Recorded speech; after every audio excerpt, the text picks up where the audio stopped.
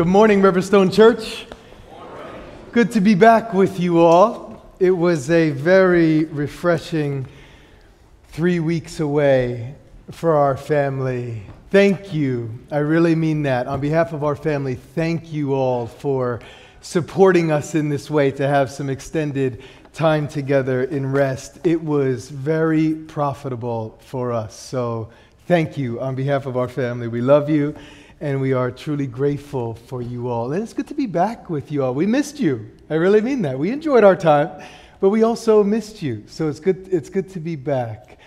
Now, while we were away in Puerto Rico for 2 weeks, really cool place, by the way, I had some time to immerse myself in the life and ministry of Dietrich Bonhoeffer.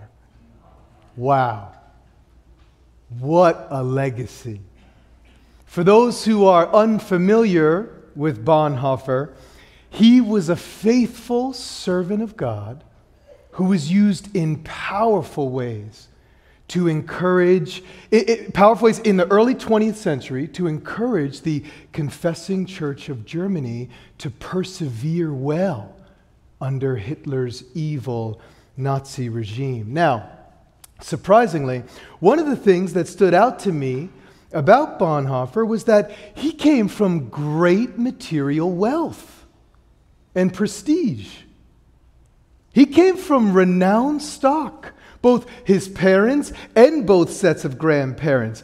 Judges, lawyers, chemists, neuroscientists. His father was the leading professor of psychiatry in Berlin. Dietrich had all the wealth, access and resources to do whatever he wanted in life. And he chose faithfulness to the call of Christ, which eventually led to his execution just 3 weeks before the end of Hitler. Now, the reason why this stood out to me in a personal way as I was reflecting on his life is because as I was reading about his life and reflecting on my own life and call to Christ at the age of 27, I had nothing left, nowhere to go, only 2 roads lie before me: death or imprisonment. You see, I was, at 27, a homeless heroin addict, facing years in the feds for my crime in support of my addiction. It was very serious. Now, when some hear my story, as I'm interacting with people everywhere out in the world, when I'm able to share parts of my story with others, sometimes you'll hear it received in this way. Oh, okay. Makes sense. You had nothing, so you were in search for something. You found religion. Makes sense. I'm glad it's working out for you. Kind of, and no. Not at all. Right? Because being a Christian has nothing to do with whether you're a have or have not, rich or poor, white, black, brown, male or female. And it has everything to do with coming to behold the preciousness of Jesus. That's it. Bonhoeffer considered everything he had as nothing compared to the surpassing value of knowing Christ Jesus as Lord, and gave up his very life for that great value. In a similar way, my former life completely faded away when I first was radically transformed by the loving kindness of Jesus. And you know what's even more marvelous than that? Every one of us in this room shares that testimony. Every one of us. Very simply, Jesus has become precious to us. We all share that testimony. And our family in Lebanon, Syria, Holland, Africa, South America, all over the world. Jesus has become precious to us. But that's not true for everyone. What we're going to see in our passage this morning is that our destiny as a humanity, every single human on the face of this earth, our destiny depends entirely on our relation to Christ Jesus. Is He precious to you? How precious? That's a big question. How you answer that question will fully and directly affect your satisfaction in this life, your peace and security in this life, your joy in this life. Is Jesus precious to you? I'm grateful for my brothers and our elders who led us through the last several weeks of 1 Peter. Our family has kept in worship with you all at a distance. I've certainly been encouraged. Now, let's pick up in 1 Peter 2, verses 4 and 5. I'm going to invite the ushers to pass around the Bibles for those who want to read with the Bible in their hand. And I'm going to open up by seeking the Lord to open our eyes as we approach His Word. Lord Jesus, as we seek You in Your Word, open the eyes of our heart, we pray. Help us to see and behold marvelous things from Your Word. Help us to see and behold You, Lord Jesus, that we might be filled with Your goodness and loving kindness and would be radically transformed. In Jesus' name we pray. Amen. Let's read 1 Peter chapter 2, verses 4 and 5. And coming to Him as to a living stone, which has been rejected by men, but is choice and precious in the sight of God, you also, as living stones, are being built up as a spiritual house for a holy priesthood to offer up spiritual sacrifices acceptable to God through Jesus Christ. Peter continues, and coming to Him, the Lord Jesus, that is, from verse 3 where we ended last week. Well, we saw last week, we come to Him by drinking the grace and loving kindness of God through His Word. Remember, the milk of the Word unto salvation last week. As we come to Him, Peter says, a living stone. Why does he go from this imagery of newborn babies drinking the milk of the Word to stone imagery?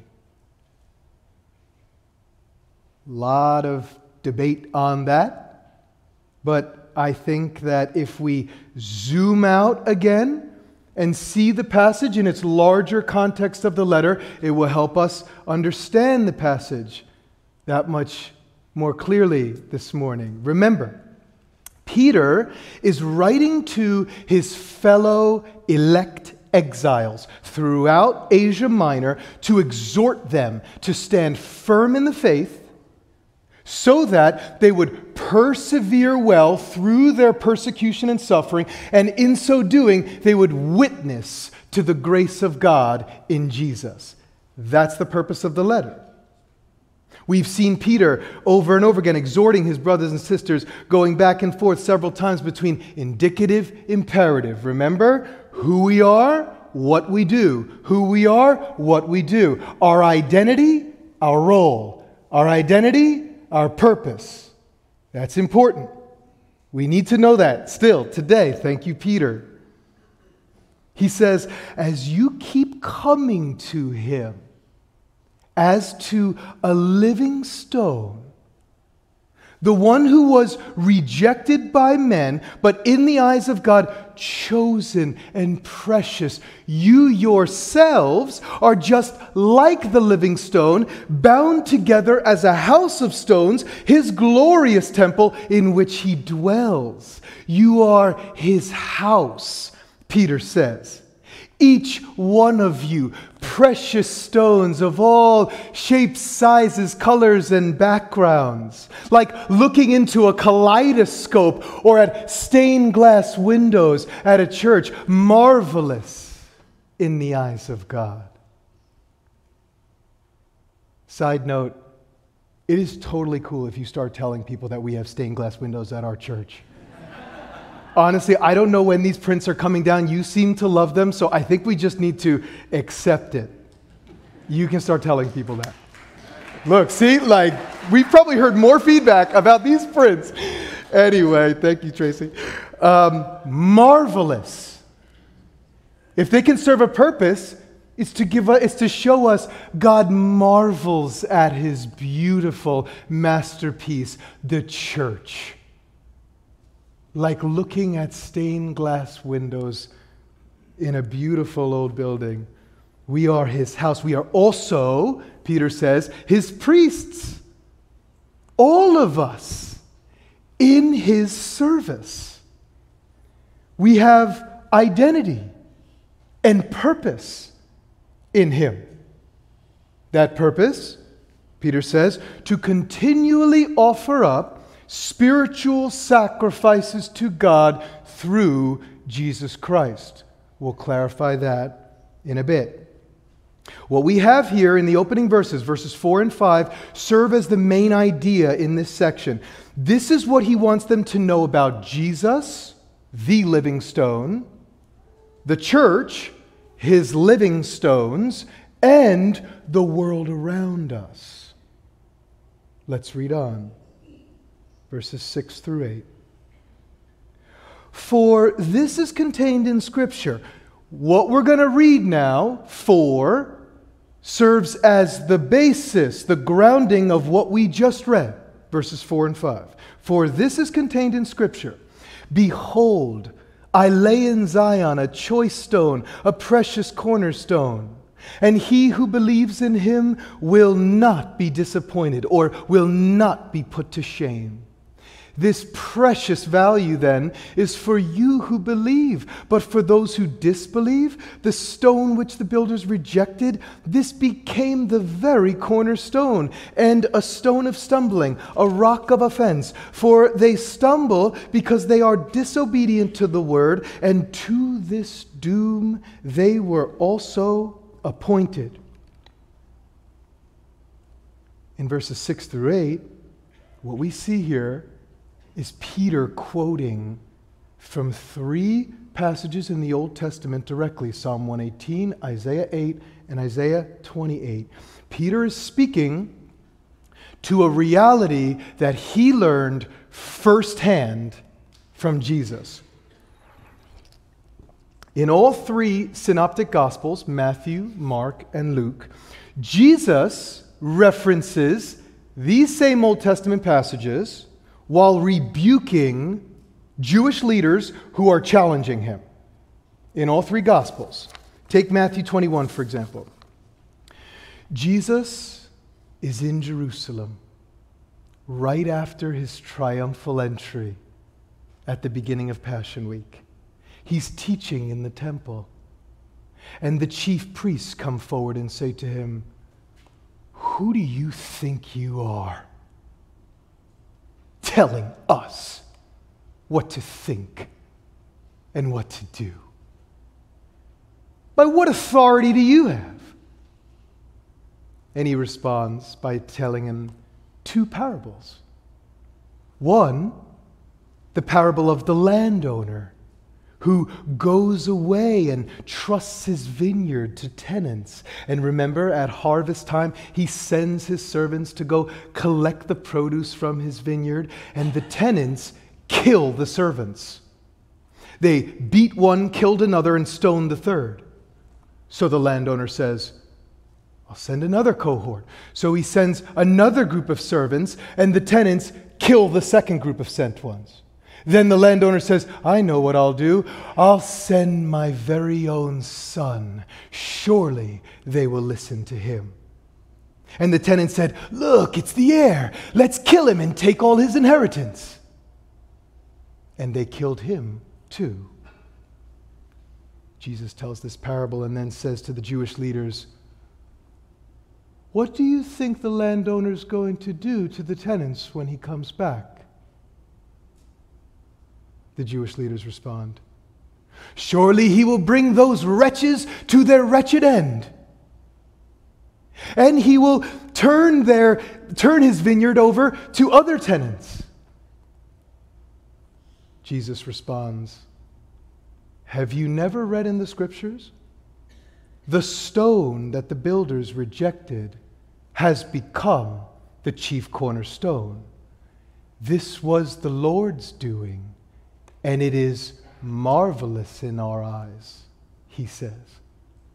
Then he says, I tell you the truth. The kingdom of God will be taken away from you and given to a people who will produce fruit. And those who fall on this stone will be crushed into pieces. He's saying to them, you reject me now, but you will not have the last word. Your rejection will be turned into the very foundation stone of my kingdom. He's foreshadowing his death and resurrection. Now, keep in mind, Peter is right there in the temple with him, hearing this firsthand the whole time. Could you imagine what's going on in Peter's mind?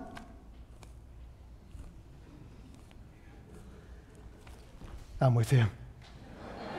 Probably something like that. And within a week of Jesus saying these words, those same Jewish leaders stood on Calvary and threw him away like a pebble in their shoe. Get out of here, you pesky pebble. Good riddance. They mocked as Jesus, gasping for his last breath on the cross. What's the matter? You can save others, but you can't save yourself? Pathetic. Oh, hell, the king. What a fool. But that's not where the story ends, is it? Darkness sweeps over the sky. The earth starts quaking. Rocks shatter in half. The precious temple veil tears in two. And the very Roman centurions who just crucified him declare, surely that was the Son of God. Yes, it was. They threw out the wrong stone. Because God says, that stone there that you tossed away on that hill, that's my stone. And he is precious to me. And no one throws away my stones without reaping due penalty. And of course, 3 days later, God vindicated the preciousness of Jesus fully and finally in his resurrection. Flip, duh! The stone that the builders rejected has become the chief cornerstone, and he who believes in him will never be ashamed. That's the gospel. That's the gospel, the good news of Jesus, that he took our sin and shame on the cross that we could receive his forgiveness and everlasting honor. We who believe in him bear his name now. The cross is foolishness to the world and marvelous in our eyes. Marvelous. The cross dumbfounds the wise of the world. This cosmic paradox that the weakling becomes king, it's offensive.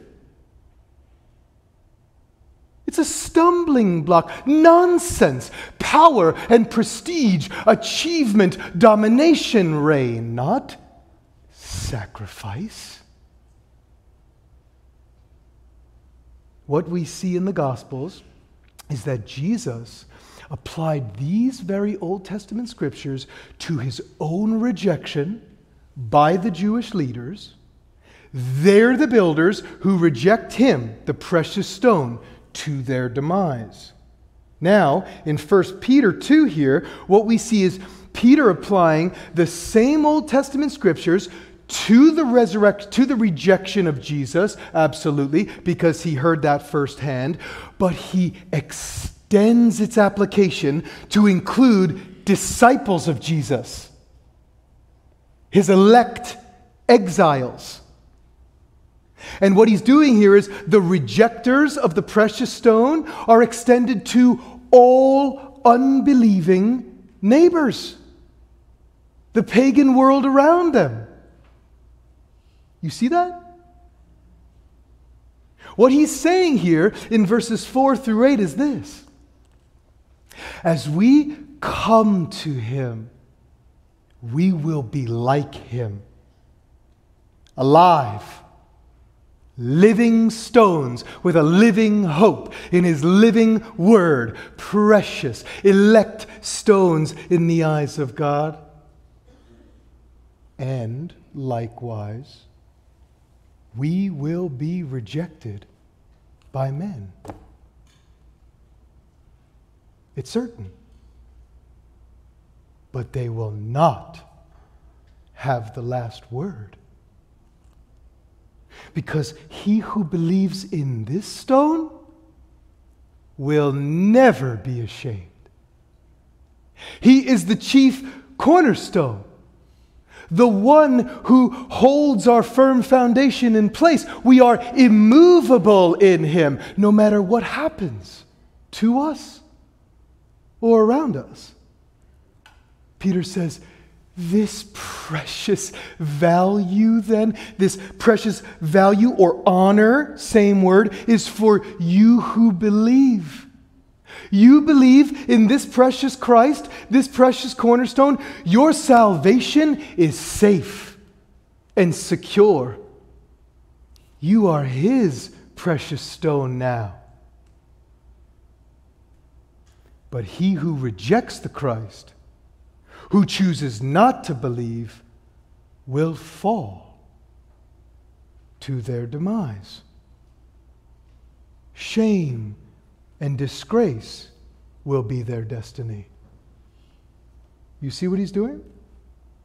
He's preparing the church in a hostile world. He's preparing the church in a hostile world. How does he do so? He helps them see that there are ultimately only two groups of people on the face of this earth: believers of Christ and unbelievers of Christ. Those with everlasting honor and those with everlasting shame. Those who accept precious Jesus, those who reject precious Jesus. Everyone's destiny depends on their relation to Jesus Christ, the precious cornerstone. And know something, Peter says, before I move on. The reject becomes the renown. You see?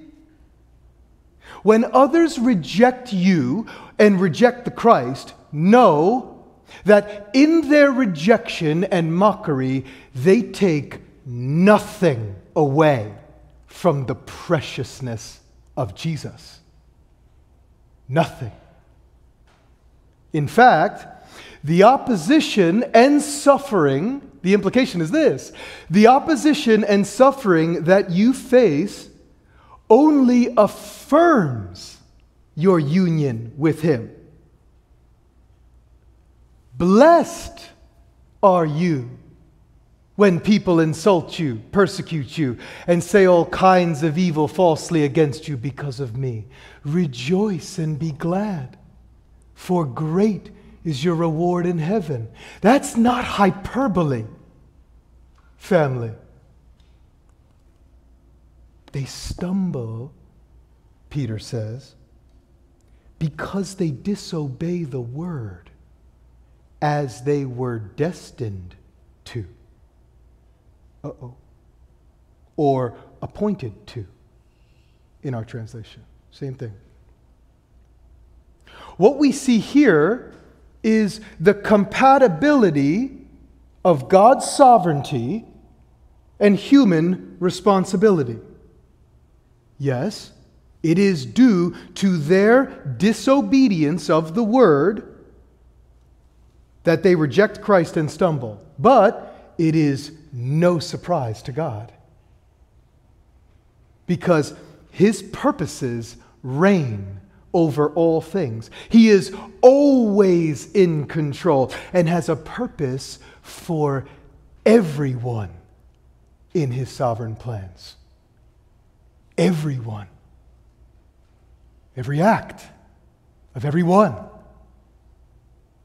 fit perfectly in His sovereign plans. Consider one other place where Peter says similar things, in Acts 4. Right after he and John were arrested for preaching Christ and healing a lame man, all the Jewish leaders come out to them in Jerusalem and say, "By whose authority or in what name have you done this?" Peter says, "Let it be known to all of you and to all the people of Israel that by the name of Jesus Christ, the Nazarene, whom you crucified," literally the guys, "whom God raised from the dead, by this name this man stands here before you in good health. He is the stone which was rejected by you, the builders, but became the chief cornerstone. And there is salvation in no one else, for there is no other name under heaven that has been given among men by which we must be saved." There's the gospel again. Salvation alone, by grace alone, through faith alone, in Christ alone. Soli Deo Gloria. Now notice, you killed him, Peter says, which is very true, literally. Scripture says the chief priests marveled at them, being uneducated, untrained men. They said, "Surely these guys have been with Jesus."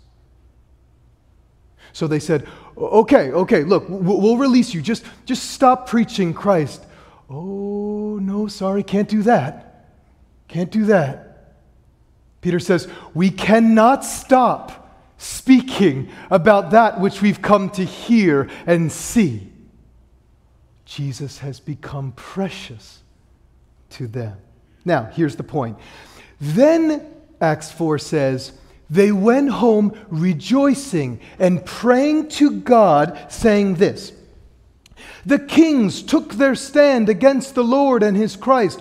For truly in this city there were gathered together against your holy servant Jesus those whom you anointed, both Herod and Pontius Pilate, along with the Gentiles and the peoples of Israel, to do whatever your hand and your purpose predestined to occur." That's what Peter prays to God. You see? The Jews killed him, and yet it was God's predestined plan. God's sovereignty, human responsibility. Compatible. Now the logic goes like this for our sake today. If God purposefully used the greatest act of evil in the history of mankind, more evil than anything Hitler did, and that was evil. This is far worse than any act of evil on the face of this earth, the history of humanity. If God purposely used the greatest act of evil in the history of mankind, the murder of His Son, for his good purposes, namely, to bring salvation to us all for his glory, then would he not also have sovereign purposes for all of our rejections? You bet. You bet he does. When we experience mockery, God has a purpose there. When we experience rejection, God has a purpose there. When we experience persecutions and sufferings, God has purposes there. As we persevere well through the persecution and suffering, God has purposes there, which Peter will make clear in the verses ahead. What we've seen thus far in verses 4 through 8 is Peter preparing the church in a hostile world by showing them the preciousness of Jesus, chief cornerstone, our security, status, and honor as his priests and living stones, forming his house, dwelling in a world that rejects both him and us. That's who we are and where we are. Elect exiles in a hostile world. Now in verses 9 through 12, we'll see Peter propelling the church in holy living. Let's see how he does that. 1 Peter 2, read 9 through 10. But you, unlike the disobedient, destined for doom, you are a chosen race, a royal priesthood, a holy nation, a people for God's very own possession, so that you would proclaim the excellencies of him who has called you out of darkness into his marvelous light. Peter hones in on what is most important for his fellow exiles in a hostile world: their identity. But you can be assured in who you are: a chosen race, royal priesthood, holy nation, a people for God's own possession. What's important to note here is that these were the very identity markers for Israel in the Old Testament. Straight from Exodus 19 and Isaiah 43, where God says, I chose you. You are precious to me. You will declare my praises among the nations. Here, Peter associates these identity markers with the church, including Gentiles, non-Jews. The church, what we see here, is the continuation and maturation of believing remnant Israel, his people of promise. All the titles, honors, and privileges of Old Covenant Israel are extended to the church in the New Covenant. We were once not God's people, now we are God's people. That's a direct quote from Hosea 2, now applied to the church. The New Covenant church consists of the new tenants that now possess the landowner's vineyard so that we would produce much fruit. That's us. Peter says, this is who we are. His precious possession, his new creation. He called us out of darkness and into his marvelous light. His light is marvelous. Amen? You know, when I was first transformed in a detox ward of a hospital in May of 2009, just before I went off to a Christ-centered rehab, that's a story for another time. The first hour in my detox room, I was radically transformed. I was lit with life and light. Lit up, so lit that I was actually hated in the whole ward for the whole week. You see, detox is not a happy place. Everyone's coming off drugs, feels terrible. And here I am in the middle of a group session like this.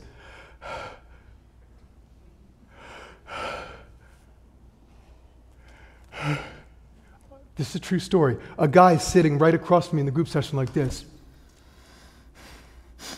He wants to devour me, deadlocked on me, so much so he can't take it anymore. He stops the speaker and says, hold up. Why are you so happy? I literally said, I don't know. I honestly don't know. But I'm free. I'm free. I literally said those words. I had no idea yet what happened to me just 2 hours prior. But I was lit up. Marvelous. This is what he does. This is who we are. And it's marvelous. Can you see? God's light awakens us to a beauty like no other and births within us a new taste for that which is marvelous to Him. I have to share with you one more story, a fresh one this week. I just got back from 3 weeks away. Day one of my first day back, I had to call Kate Wellsford, a dear sister, long-standing member who's grieving over the loss of her father. She's sharing with me how God is leading her in her healing process, and at one point said, I'm so grateful for my last conversation with my father. I think it was the last, maybe one of the last. She said, my father looked at me in the hospital and said, Kate, thank you for all that you've done for me. She said, Dad, no, I haven't done anything. It's the nurses. The nurses have done everything. No. You've done far more. You brought me out of darkness and into light. She says, Dad, no, that's not me. You know who that is, right? He says, yes. Yes, I do. Beautiful parting words. Family, press on. The world is suffering in darkness and needs the light of Christ. We are the salt of the earth, the light of the world. They need us. Our identity has function in the world to proclaim the excellencies of Him who lights us up with new life. We live in a way that radiates His excellencies and beauty above all things. We show and share the glory of God in the face of Jesus Christ. These are our spiritual sacrifices we continually offer up as His royal priests, showing and sharing the preciousness of Jesus. Peter says, be the preciousness of Christ because you are precious to Him. Now in verses 11 and 12, he's going to show us what this looks like practically. Verse 11. Beloved, I urge you as aliens and strangers, another word for elect exiles, resident aliens, migrants, those living outside of their homeland. I urge you as aliens and strangers to abstain from fleshly lusts which wage war against the soul. He says, resist your former fleshly passions. If Christ has truly become precious to you, you should be overwhelmingly satisfied. You don't need to chase after the petty, fleeting pleasures like you used to. Come to Him. Drink. He will fill you. He will satisfy you. He will do that. He wants to. He stands at the door and knocks. If you let Him in, He'll come in and dine with you. He wants to commune with you. He's that precious. And Peter says, and fight. Not the world. We don't need to fight them. We're secure. Right? We fight ourselves, Peter says. Not the first time we've seen this over the last year. Contrary to what we hear and see too often in the world around us, Christians are not at war with the world. We're at war with ourselves and spiritual forces of evil. Peter says, feel the preciousness of Christ. You see? Feeling. Let your lusts or desires, same word, be satisfied in Christ. And therefore, resist your fleshly desires that want to take you out. That's what he's saying. Lastly, verse 12. Keep your behavior excellent among the Gentiles, so that in the thing in which they slander you as evildoers, they may, because of your good deeds, as they observe them, glorify God in the day of visitation. Okay, behavior now. You see what he just did? He's propelling the church forward in holy living in a hostile world by showing them how to be, feel, and do the preciousness of Christ. Being, feeling, and doing. In other words, become who you are. Holy. Peter says, keep your behavior excellent or beautiful, this word connotes. How? Coming to the beautiful one, as we've seen. Being filled with his excellencies and letting his excellencies flow through you. Why? Peter makes clear, so that when your unbelieving neighbors or schoolmates or co-workers slander you, calling you an evildoer for being a Christian, not if, but when, they will be put to open shame. Because your loving conduct and service to them is undeniably beautiful. Peter says, welcome scrutiny. Come, see for yourself. Look. Take a closer look. Look online. Come to school. Come to my workplace. Come to my home. Take a look. Can I get you a drink?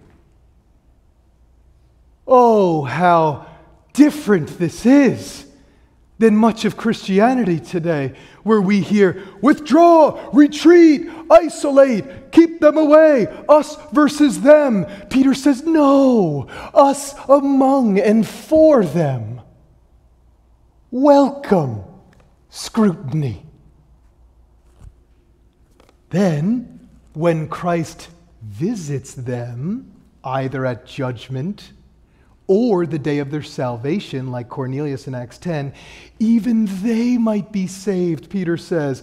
They've seen what is truly precious through you. Having seen and heard through you what is truly precious, some will come to believe. Hallelujah. God has purposes there. Yes, it's true. When the world hates you, remember, they hated him first. But no, don't hate them back. Love them like Jesus and Peter. God has purposes for you there. Peter in Acts 2 said, salvation is for you too, you who crucified him. Peter says, come to Jesus, to the very murderers of Jesus.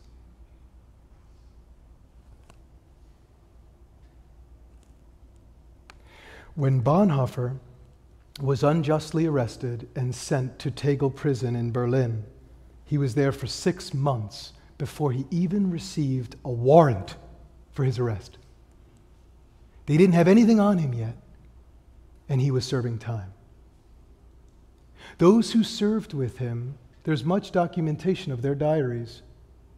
Those who served with him time behind bars documented how he was the most amazing man they've ever met. His joy was constantly radiating, they note. So loving and considerate of everyone in the prison that even the Nazi prison guards were coming to him for care, counsel, and mentorship. Those who drove in the same van as him on the way to execution at the end noted his demeanor never changed in the slightest. He was a precious man, an anchor for us all, they said. His final words, as they called his name up to execution, were this. He looked at his friend and said, "This is the end for me. This is the end. But for me, the beginning of life." Unshakable security. He found the most precious treasure on the face of the earth, Jesus. And for the fullness of joy, gave up all he had that he would behold this precious value. Family, I don't know what the future holds for us, Christians in America. I don't know. I don't know who the next president will be. I don't know what will become of our economy, our society, our schools, our communities. I'm not fully sure, nor am I confident in any of the above. But two things I am certain of. One, God has purposes for us in it. And two, Christ Jesus is our rock and refuge, our Lord God and precious Savior. If we want to persevere well, living holy in a hostile world, we must pursue and practice the preciousness of Jesus. It's the only way. Christians pursue and practice the preciousness of Christ. Is he precious to you? Come to him. He turns away no one who comes to him. If he is precious to you, practice that which is precious to him, and you will produce fruit. He's coming back. This is who we are. This is how we feel. This is what we do. Christians pursue and practice the preciousness of Jesus. Amen? Let's pray. Oh, Lord God, you are so, so good to us. You give us to feast on the abundance of your house and give us to drink of the river of your delights. We shall not want.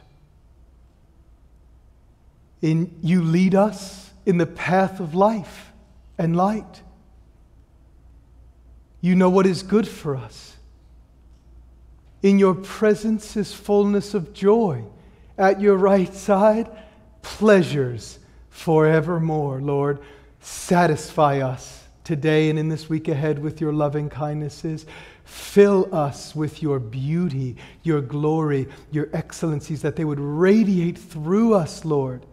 That we would be humble, gentle, loving servants of yours, salt and light in the world, that as we love and serve others, it would abound in thanksgiving and praise to your great name, Lord.